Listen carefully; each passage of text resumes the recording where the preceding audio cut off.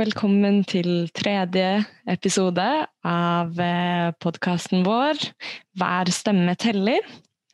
Jeg heter fortsatt Ingrid og fremdeles her sammen med deg, Reidar. Ja, veldig hyggelig å være tilbake enda en gang. Vi klarer å møtes hver uke, det veldig fint. Ja, men nå til forskjell fra forrige uke så sitter vi jo faktisk hjemme og ikke på samme kontor. Ja, det utrolig kjedelig at koronasituasjonen har blitt såpass forverret og at såpass mange flere smittet. Så får vi bare håpe at vi klarer å snu den utviklingen igjen snart, og at alle med på dugnaden. Men det fryktelig stusslig å ikke få møte hverandre og ikke få være på kontoret. Men vi har jo I hvert fall Zoom, og vi møtes jo uansett på Zoom, enten vi på kontoret eller ikke til disse innspillingene. Så akkurat for podcasten sin del, så det vel samme nivå som før.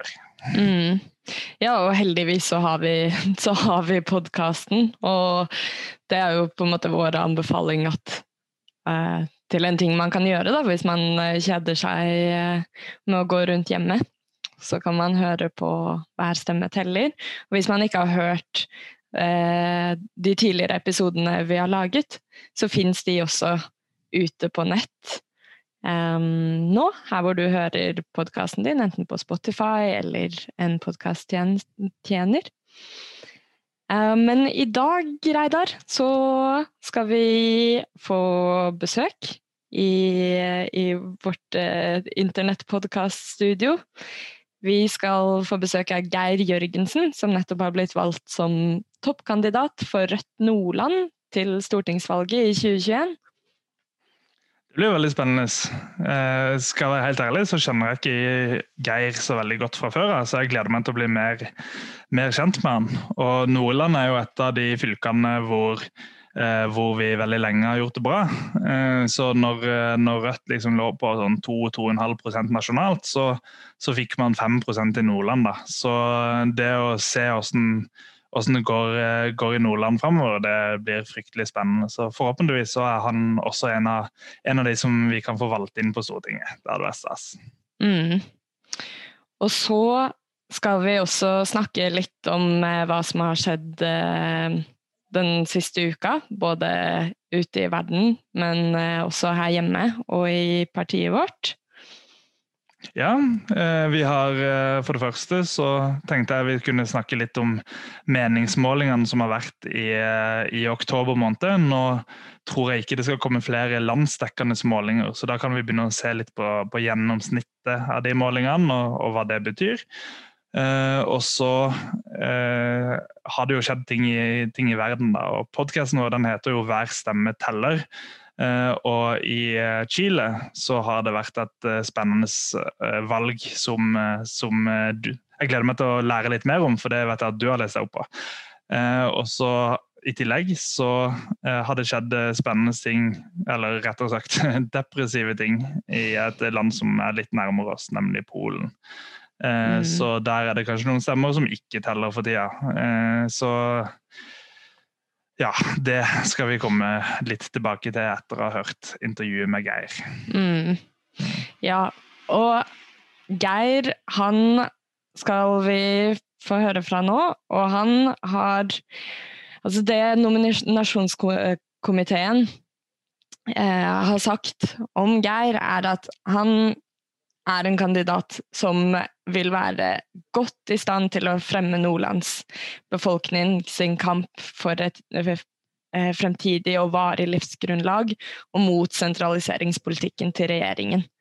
Og han har både erfaring fra fiske og landbruk og som journalist. Og nå vet vi at han jobber som Nord-Norge-koordinator for Naturvernforbundet. Så han har god kjennskap til hele fylket og hele landsdelen. Nå skal vi få høre intervjuet med Geir Jørgensen. Hei Geir, så flott at du kunne komme og besøke oss her I podcasten Hver stemme teller. Hvordan står det til med deg? Ja, det går bare fint, og takk skal du ha Ingrid for at at dere gjør denne her runden. Og her hos meg står det veldig fint til. Det er jo ganske livlig her nå. Jeg kunne jo nesten ikke se for meg at jeg skulle få Bjørn Dæhlie til nabo her oppe i Vesterålen. Så vi har det ganske gøy her, vi som bor her, ja. Ja, jeg så det, at han har meldt flytting. En liten skatteflyktning. Ja, stakkars Bjørn Dæhlie, han kommer jo liksom i lag med en hel flokk. Det kommer jo en andre eiendomsmagnaten som heter Sissener, og så det de velferdsprofitørene Eidesen, og en av Adolfsens brødrene kommer, og ja, det må jo være synd på dem. De har ikke råd å bo hjemme hos seg selv, så nå kommer de hit, så det blir jo artig å få følge med på hva som skjer her. For min egen del så hadde jeg jo på en måte nok rikinger å slåss imot fra før her, og så kommer det en hel flokk til, og for alt du vet, det kan godt hende det kommer enda flere fremover, så ja, det er det man er opptatt av i Vesterålen i dag i hvert fall. Ja, men du er jo gjest her fordi du har blitt valgt som stortingskandidat for Rødt Nordland. Gratulerer med det. Ja, takk for det. Det er jo en stor ære å få lov å toppe lista i Nordland, som et sterkt rødt fylke, og hvor vi i en ganske formidabel vekst, ikke bare i sånn oppslutning på målingene, men vi jo i vekst ute i hele fylket med nye lokallag som startes jevnlig, og flere folk kommer til, så det blir spennende, altså. Ja, det utrolig spennende. Men du, Geir, kan ikke du fortelle oss litt mer om hvem du er? Hvor er det du bor? Ja, jeg bor i Hadsel i Vesterålen. Det er jo en industrikommune egentlig som helt avhengig av havet sine ressurser. Vi en sånn 8.500 mennesker som bor her. Og selv så jeg jo nordlending. Jeg kommer fra en annen industri- og fiskerikommune som heter Meløy, som ligger noe lenger sør. Og så reiste jeg da opp til Finnmark som ganske ung mann, og var der i 15 år før jeg kom tilbake hit til Hadsel. Og i 2010, når jeg kom hit til kommunen som jeg bor nå, så hadde Fremskrittspartiet, de hadde nesten 40% av stemmene her i kommunen. Og ordføreren og alt, han ble jo senere olje- og energiminister til Børge Freiberg. Og som da nyinnflyttet og kommer hit, så tenkte jeg, nei, det her kan man ikke bo når det skal være sånn. Så da gikk vi i gang, og så etablerte vi da Rødt Hadsel.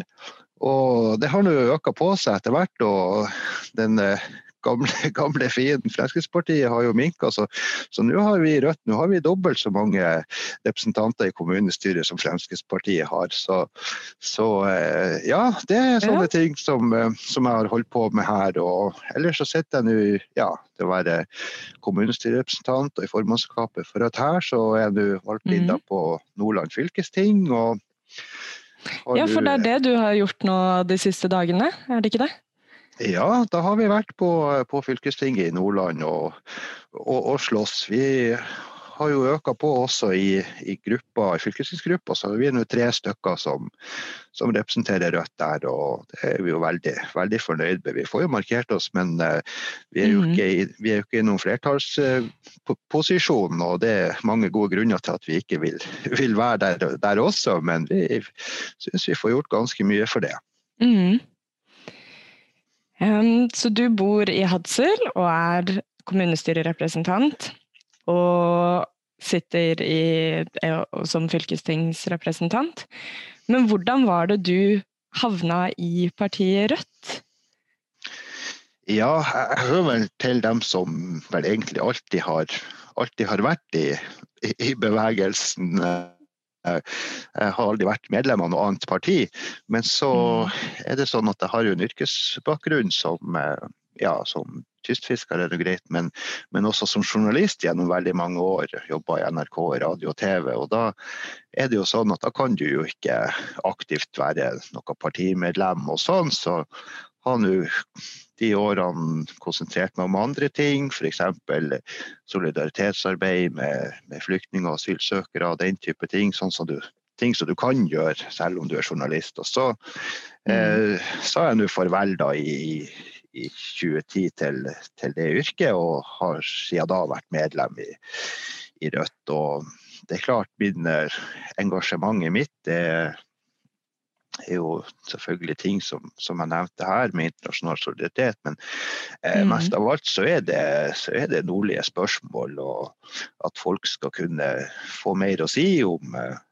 samfunnsforholdene på den plassen der de bor, og kunne ta del i samfunnsutvikling. Og da er det klart at da er det kun et sosialistisk parti som Rødt som har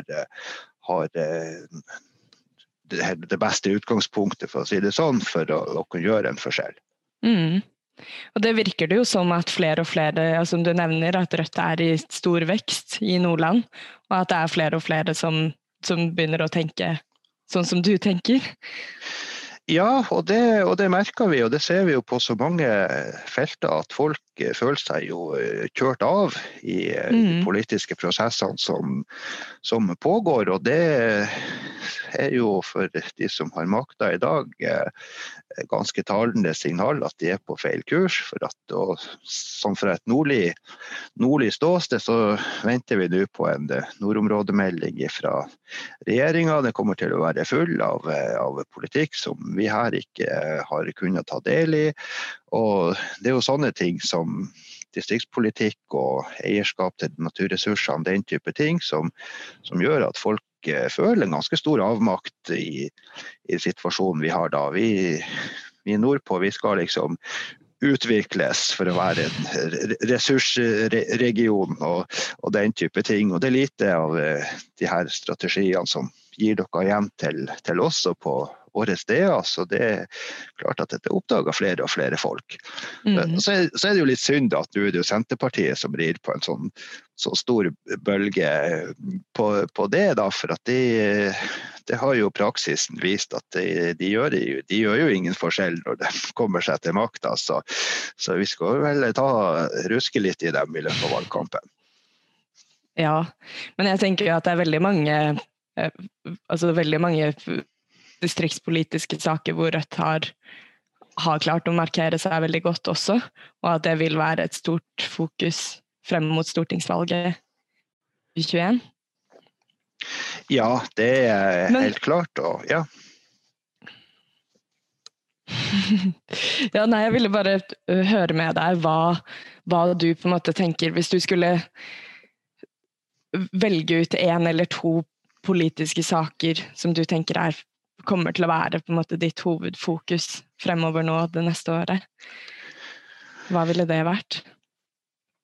Ja, det er jo mange saker, men de henger sammen, og det har vi jo i Rødt et ganske tydelig program på Forskjells-Norge. Men Forskjells-Norge ser litt annerledes ut i Oslo enn det gjør her i Nordland, som er så desentralisert fylke totalt sett. Og det er klart at vi ser i byene våre og på tettstedene, det er helt asymmetriske maktforhold, hvor det er noen få folk på toppen av pyramiden som får lov å definere hva som er riktig utvikling for samfunnet, men det er jo i all hovedsak bare seg selv de tjener. Og så er det jo, når jeg sier at folk opplever å bli kjørt av i prosessene, og det får en politisk reaksjon, så er det jo særlig vindkraftsaker som nå går som en bølge i hele landet, men også spesielt her i nord og langs med kysten. Og dette er jo saker som jeg kjenner veldig godt. Jeg er jo ansatt i Naturvernforbundet og har de siste 8 årene vært å ta del i denne kampen lenge før den store bølgen kom for et år siden. Så er jo dette et saksfelt som jeg kjenner veldig godt og kjenner alle aktørene. Så det blir viktig for oss i Nordland å holde flagget oppe i kampen. Ja, for Rødt har jo markert seg som et parti som er imot utbygging av vindmøller på land. Men kan ikke du forklare litt mer hvorfor? Hva er det som er med vindmøller? Hvorfor er det en dårlig idé i Norge?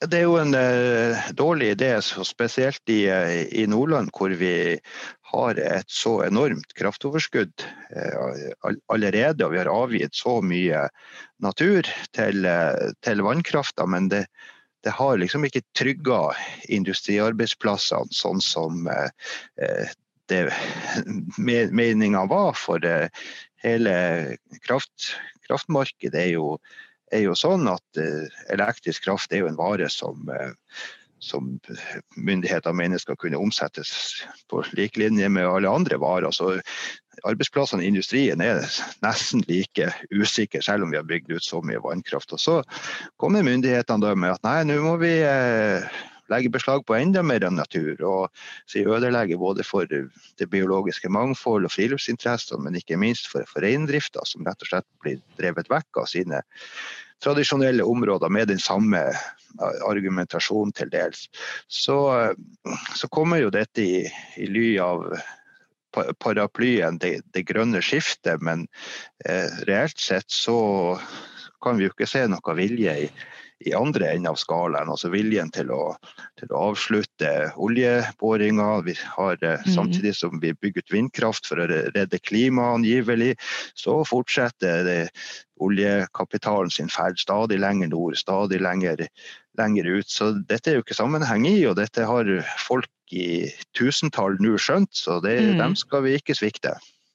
Nei, men du Geir, vi har jo vi reklamerte litt på forhånd om at du skulle komme på besøk i podcasten, og da spurte vi jo om folk der ute, medlemmer i Rødt, hadde noen spørsmål til deg. Så jeg lurte på, jeg tror kanskje jeg skal ta noen av de.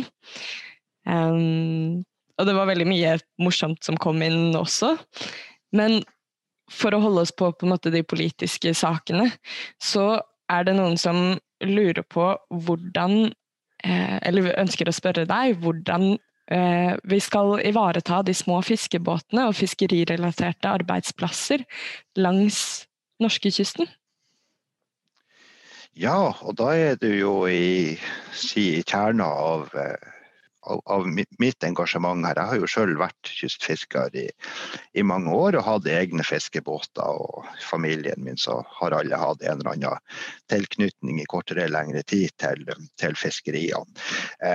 Og det helt avgjørende at vi får fordelt fiskeressursene på en annen måte i dag, og særlig her i min hjemkommune Hadsel, så har vi enorme fiskeressurser som bundet opp i noen store trålere som tidligere Kjell Inge Røkke hadde. Nå det familien Møgster ut på Austevoll i Lerøy som disponerer de her.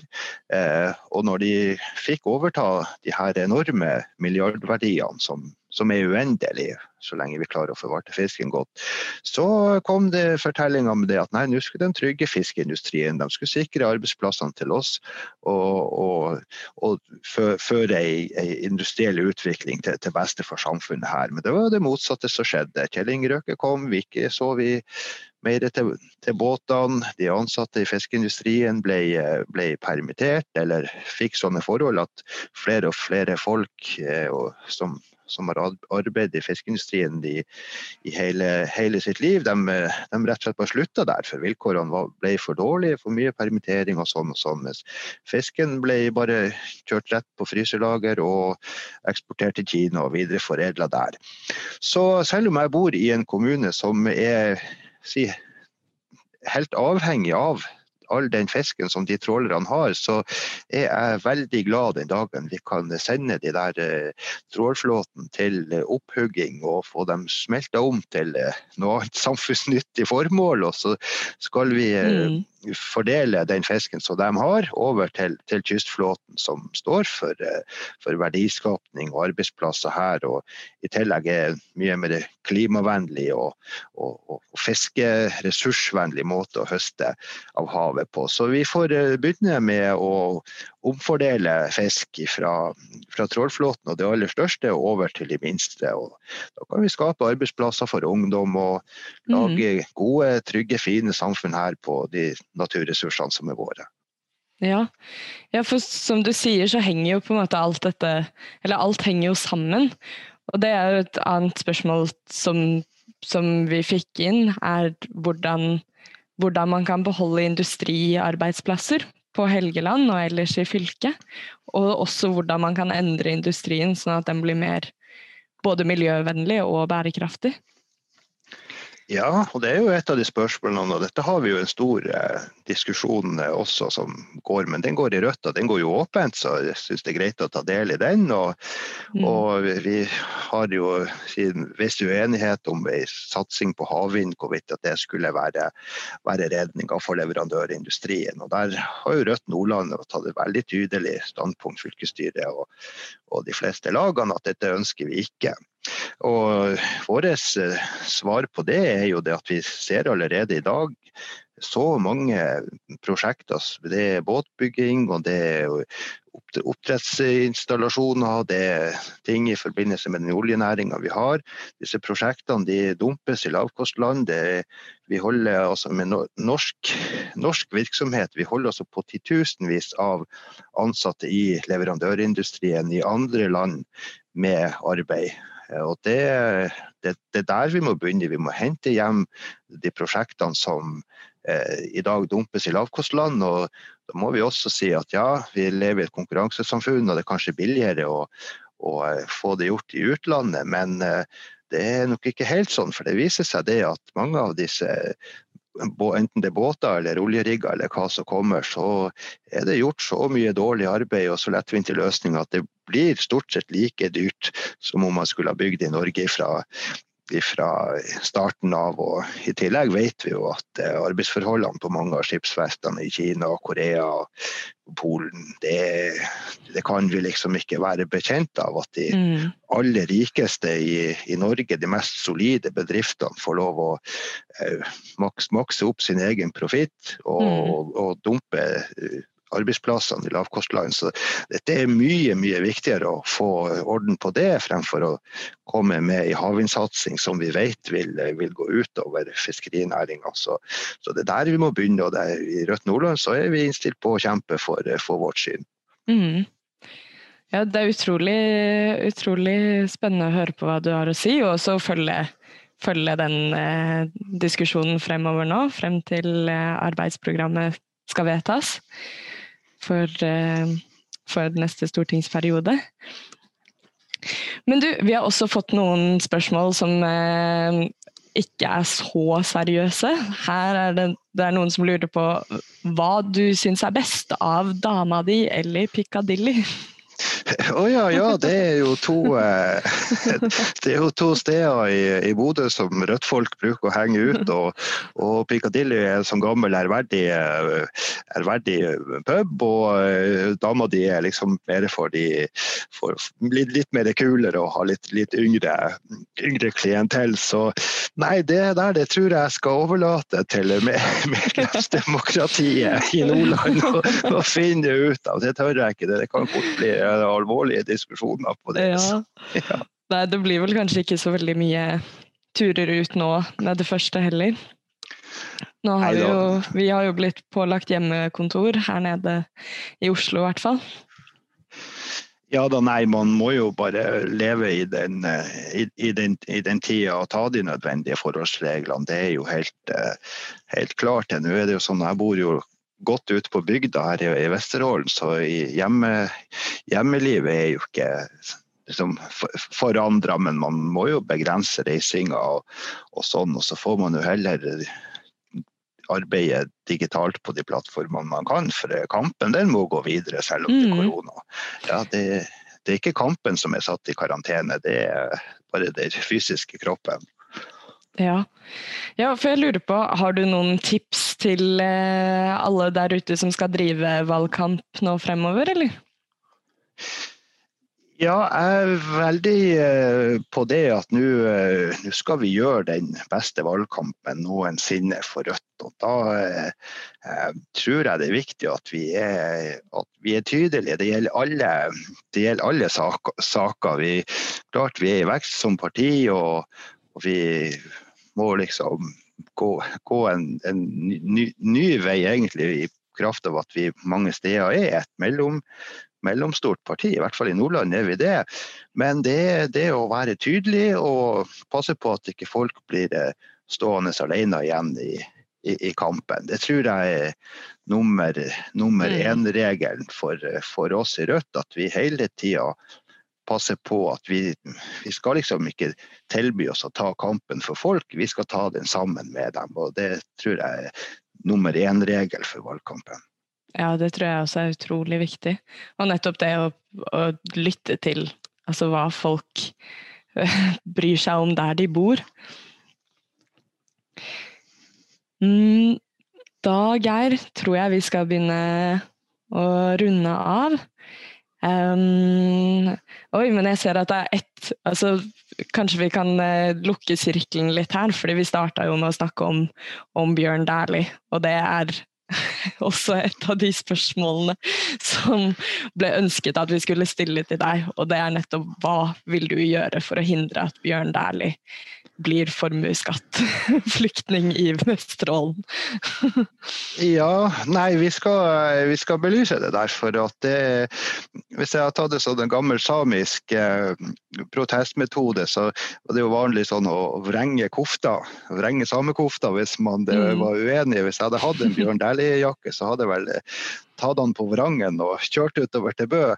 Men fra seriøst sett så det jo noe som viktig for oss og her å holde frem og stå i debatten om, for det altså et kappløp mot bunn, og det de aller rikeste av oss som ikke ser seg råd til å bo der de bor med sine milliardformuer, samtidig som vi klarer oss ikke å redde folk ut av Moria, altså, og ikke engang når de har vært på flukt fra flyktningeleiren, klarer vi å hente det antallet som vi burde ta. Så her det klart at dette må påtales, og Høyre som står for denne politikken, de skal få høre det. Altså. Ja, vi får krysse fingrene, håpe frem at vi klarer å gjøre det brakvalget vi har lyst til å gjøre. Så får vi se i nærmeste fremtid om vi kan klare å snu formuesskattparadisene over til å bli steder for folk flest. Ja, helt klart. Rikingene må hjelpes der de Ok, Geir, da tror jeg vi runder av, men jeg må si tusen takk for at du tok deg tid til å snakke med oss. Og lykke til med både valgkamp og andre kamper, både nå og fremover. Ja, takk for det. Det var koselig å være med på. Det var intervjuet med Geir Jørgensen, vår toppkandidat for Rødt i Nordland. Men Reidar, nå skal vi tilbake igjen og snakke litt mer om hva som har skjedd i det siste. Og da spesielt lurer vi jo på hva har skjedd i Rødt? Ja, nei, det skjer jo hele tiden ting i Rødt, men siden sist så har det ikke vært så veldig mange nominasjonsmøter, men det har vært ett, og det har vært i Oppland. Det har vært etter at vi har spilt inn, så jeg kan ikke si hvem som har blitt kandidat der, men det får vi komme tilbake til i senere sendinger. Men utover det så har Bjørnar Moxnes vært på en turné hvor han har reist fra fylke til fylke på Vestlandet og besøkt områder hvor man kjemper mot store vindkraftutbygginger. Så han har blant annet vært på Frøya, hvor det møtte mange folk og protesterte sammen når han holdt et åpent møte. Så det at Rødt et tydelig parti mot disse enorme vindkraftparkene, det det ingen tvil om i hvert fall. Nei, det jo en stor og pågående kamp som jeg vet at veldig mange i partiet er opptatt av. Men vi lurer jo også på, Reidar, fordi du følger jo med på meningsmålinger. Og der har det jo også kommet noen oppdateringer, har det ikke det? Jo, det har det. Så jeg tenkte å snakke om to ulike ting der. For det første så har det kommet en måling for Oslo, som interessant. Og så tenkte jeg også å se litt på oktobermålingene og snittet på landsmålingene der. Så for å begynne med Oslo, så kom det en måling utført av NRK, hvor Rødt fikk 7,2%. Det det samme som i kommunevalget sist, som akkurat, hvis stemmene blir fordelt sånn som i denne målingen, så får vi akkurat inn to inn på Stortinget fra Oslo. Så det vil si at Bjørnar dobler seg fra Oslo. Så det lover godt. Det lover veldig godt, men det også, og her kommer vi tilbake til hver stemme teller, vet du, fordi sånn i utgangspunkt og i det regnestykket som jeg sitter og jobber ut ifra, så må Rødt få 8% i Oslo for å være helt sikre på å få inn 2. Så hvis vi får 7,2, så vi avhengig av at de andre partiene får så mange stemmer for å ikke ta det mandatet fra oss. Så på den målingen for Oslo så hadde vi 200 stemmers margin. Hvis 200 av de som stemte på Rødt ikke hadde stemt Rødt likevel, så det SV som hadde fått det mandatet.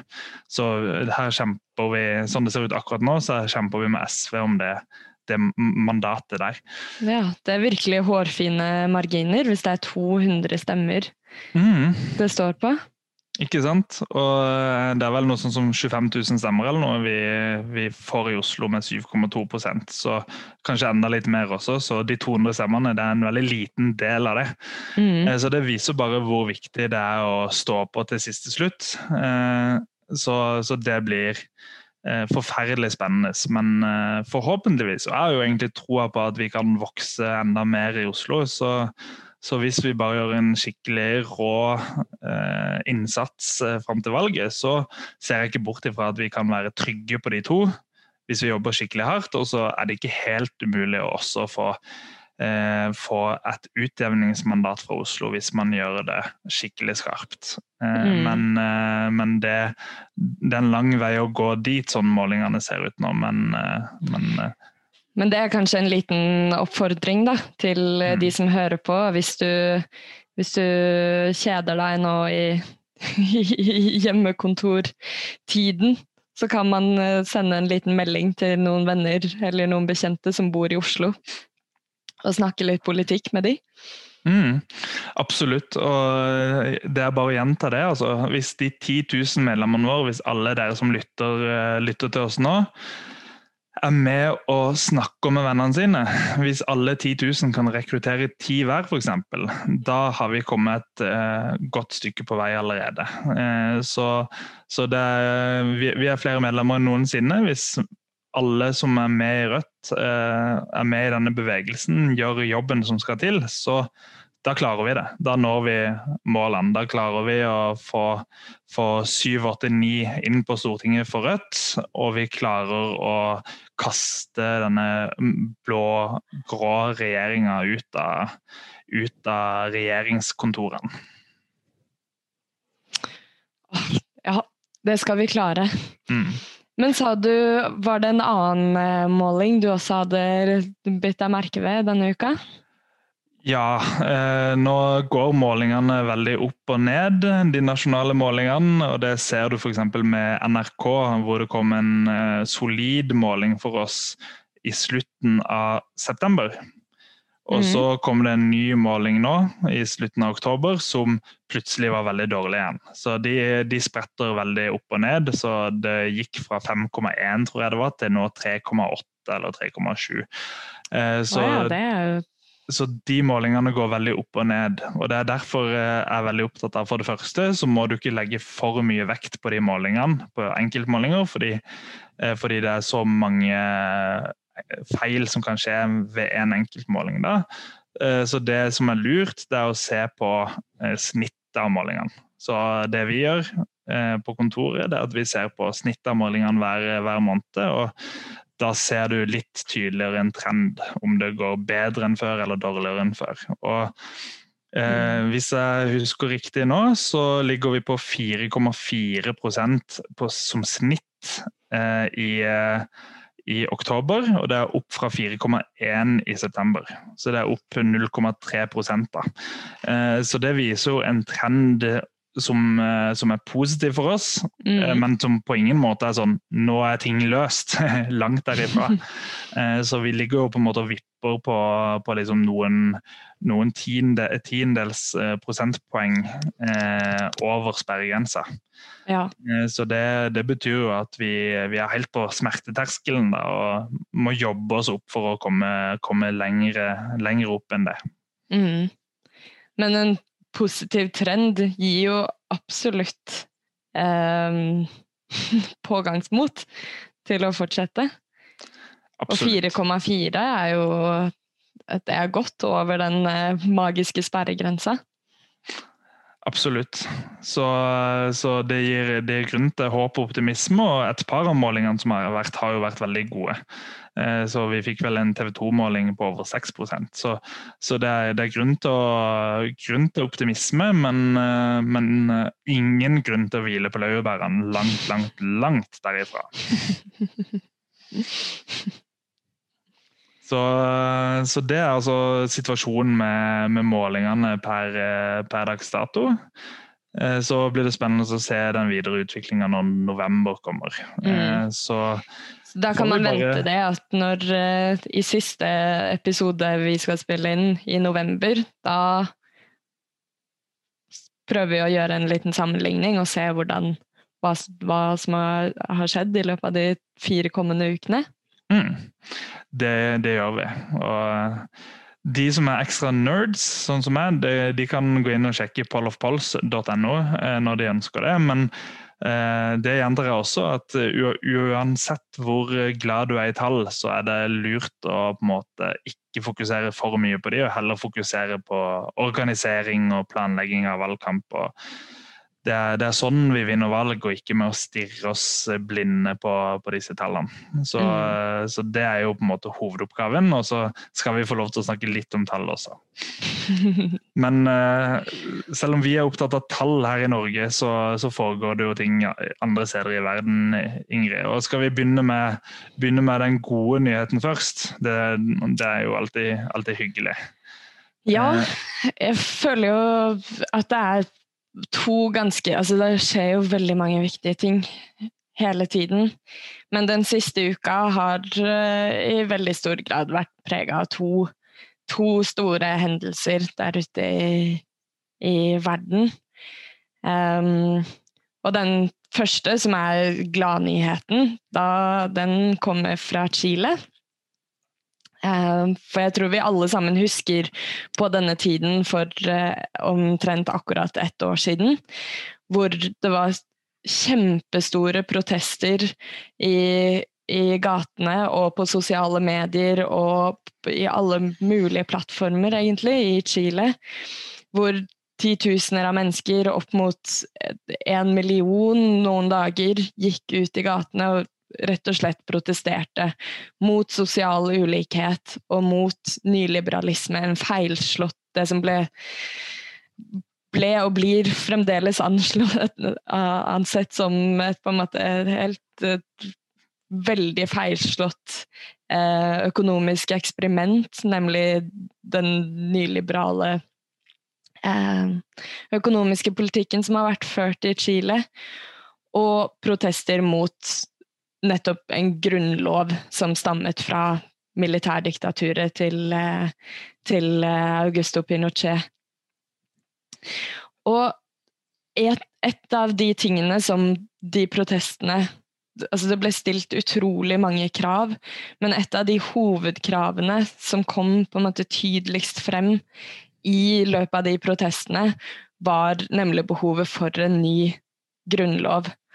Og det var mange som også forlanget at presidenten i Chile, den nåværende presidenten, milliardæren Sebastián Piñera, skulle gå av. Og det skjedde dessverre ikke for mange, men presset som de protestene utløste, ble såpass stort at Piñera til slutt ga etter for å avholde en folkeavstemning om nettopp grunnlovsendring. Nok et eksempel egentlig på hvordan massiv bevegelse kan snu og presse gjennom ganske mye, så lenge man klarer å få folk til å aksjonere og demonstrere og kreve endring. Da. Så selv om det en rik milliardær som styrer landet, som ønsker befolkningen alt annet enn velferdstjenester og likhet, så klarer man å kreve folkeavstemning om endringer i grunnloven. Det stilig, ass. Ja, det veldig kult. Og dette her jo, det som sies jo at dette barnebarngenerasjonen til de som levde under militærdiktaturet, som nå virkelig på en måte andre generasjon som kjenner på kroppen og kjenner på livet sitt, hvordan nettopp den nyliberale politikken, og særlig denne veldig, veldig urettferdige grunnloven har altså fører til at ulikheter vokser, fører til at det vanskeligere og vanskeligere å være fattig.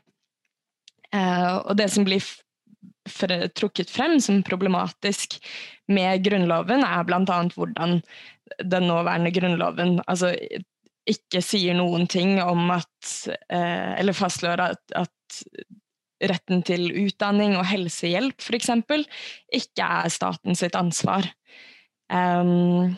Og samtidig så gir grunnloven har gitt enorme privilegier til militæret, til den katolske kirken, til elitepolitikere og til industrikonsern, uten å på en måte sikre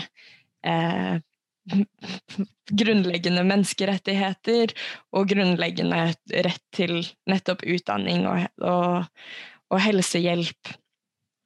Så denne avstemningen den ble holdt nå forrige søndag, 25. oktober, og det var 78% av stemmene som stemte for grunnlovsendring. Så det ganske stort, ganske klart flertall som sier at dette helt nødvendig for å rydde opp i egen historie og kunne snu en trend med økende sosiale ulikheter. Og dette jo bare utrolig symboltungt for Allende som egentlig vant valget, som var en demokratisk sosialist før Pinochet tok makta gjennom militærkupp. Han ville jo ha denne rettferdighetspolitikken, og så kom Pinochet med USA i ryggen og gjennomførte dette forferdelige militærkuppet og drepte tusenvis av venstreorienterte i Chile. Og så kom dette nyliberale prosjektet med økonomer fra USA som kom tilreisende for å si akkurat hvordan de skulle gjennomføre politikken sin. Og det har ført til elendighet i 10 år, og så klarer man nå å virkelig slå tilbake. Så Chile var vel på en måte for disse nyliberale økonomene fra det som kalles for Chicago-skolen, det var liksom forsøksprosjektet deres, og nå har man klart å knuse forsøksprosjektet. Det rått, altså. Ja, og det jo også utrolig at Chile har vært det eneste landet i Latinamerika som fremdeles har en grunnlov som ble skrevet under et diktatur. Og det dette valget viser nå også, som flere kommenterer, jo nettopp denne symboltungheten. Og folk sier at dette vitner om på en måte en slags sånn folkelig avvisning av egentlig hele det gjeldende politiske systemet og alle landets politiske partier som frem til nå har håndhevet og praktisert Pinochet sin grunnlov, og som også har argumentert for at det nettopp den grunnloven og en nyliberal politikk som har ført til økonomisk vekst i landet de siste 30 årene. Men som vi også vet, så har det også ført til enorme økonomiske kriser, og nettopp et veldig sterkt voksende strekk I laget mellom de som har mest og de som har minst. Ja, nei, det veldig gode nyheter fra Chile at de nå har klart å både gjennomføre avstemninger, at det har gått såpass bra, og at nå har man vært nødt til å høre på alle disse stemmene I Chile som ønsker forandring, så det en veldig god nyhet. Men skal vi gå over til den litt mindre gode nyheten? Ja, jeg tenkte bare å si også da, eller det jeg synes veldig kult, at eller det blir jo spennende å følge med hva som faktisk skjer når endringen skal iverksettes. Men det som har blitt bestemt at den nye grunnloven, den skal det skal være en egen forsamling som skal ha ansvar for den nye grunnloven, og der det vedtatt at den forsamlingen skal bestå av minst 50% kvinner, og den skal ha en viss andel representasjon av Mapuche-folket, som Chile sin urbefolkning, som I lang tid har vært sterkt undertrykket. Så dette vittner jo også om ikke bare det en seier mot økonomisk ulikhet, men det også en seier, en feministisk seier, og en seier for urbefolkningen. Så det synes jeg veldig, veldig, en kul nyhet. Absolutt, det kjempebra. Og det viktig at alle stemmer blir hørt, og det spesielt urbefolkningen da, som vi også snakket om Bolivia siste uke, jo folk som man har en tendens å ikke lytte til. Så det var veldig, veldig gode nyheter. Det som ikke så gode nyheter, det at kvinners rettigheter I Polen har blitt kraftig svekket. Kan du fortelle litt om hva siste nytt fra Polen, Ingrid? Ja, det jo I forrige uke så ble det I Polen avgjort av den øverste domstolen enda strengere innskrenkninger av abortrettighetene I landet. Og Polen har jo allerede en av Europas absolutt strengeste abortlover, men nå det bestemt at abort av fostere som med alvorlige misdannelser, eller hvor kvinnens helse står I alvorlig fare, at det strider mot grunnloven. Så nå det I praksis umulig å ta abort I Polen. Og det jo en kjempestor, en tragedie og et kjempestort inngripen I menneskers og kvinners rett til å bestemme over eget liv og egen kropp. Og dette skjer jo på en måte, det ble, eller denne loven da, ble vedtatt nå I forrige uke, men forslaget kom allerede, det kom I mars eller april, tror jeg. Eller det ble først faktisk fremmet I 2016, som sikkert en del husker. Da hadde vi også store demonstrasjoner her I Norge I solidaritet med kvinner I Polen. Og nettopp som følge av kjempestore protester, mobiliseringer, demonstrasjoner I Polen og internasjonal støtte, så ble forslaget I 2016 trukket. Og så ble det fremmet på nytt nå I mars eller april, akkurat I det på en måte koronasituasjonen gikk inn I sin verste periode her I Europa. Og hvor regjeringspartiet, altså lov- og rettferdighetspartiet, som de kaller seg, gjorde det egentlig ulovlig å gå ut og demonstrere og protestere. Så det som sies, det jo flere aktivister og menneskerettighetsorganisasjoner som mener at regjeringspartiet rett og slett har utnyttet smittesituasjonen til å gjennomføre disse egentlig veldig kontroversielle lovendringene. Nettopp fordi man kan forby å demonstrere, eller forby folk å stå opp mot lovendringen.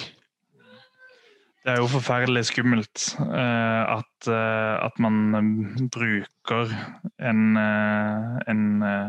et virus som covid-19 til å gjennomføre sånne type tiltak. Og jeg var jo skeptisk også i Norge når det var snakk om at man kanskje ikke skulle få lov til å gjennomføre demonstrasjoner, for det såpass viktig for demokrati at man skal ha muligheten, samtidig som det viktig å ta alle smittevernhensyn og sånn, men det å begynne å si at man ikke kan samle seg for å demonstrere, da begynner man å rokke ved demokratiet, og eksempelet i Polen tyder på at det virkelig går an å utnytte det, som veldig, veldig skummelt.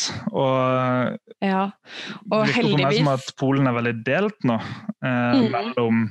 for det var jo valg for ikke så lenge siden, og da var det jo et progressivt parti også som gjorde det ganske bra, men som ikke klarte å få flertall, sånn at det på en måte sånn flertallsdiktatur nå som presser gjennom kvinnefiendtlig politikk på de som ikke så langt unna flertall de også, og det jo tragisk.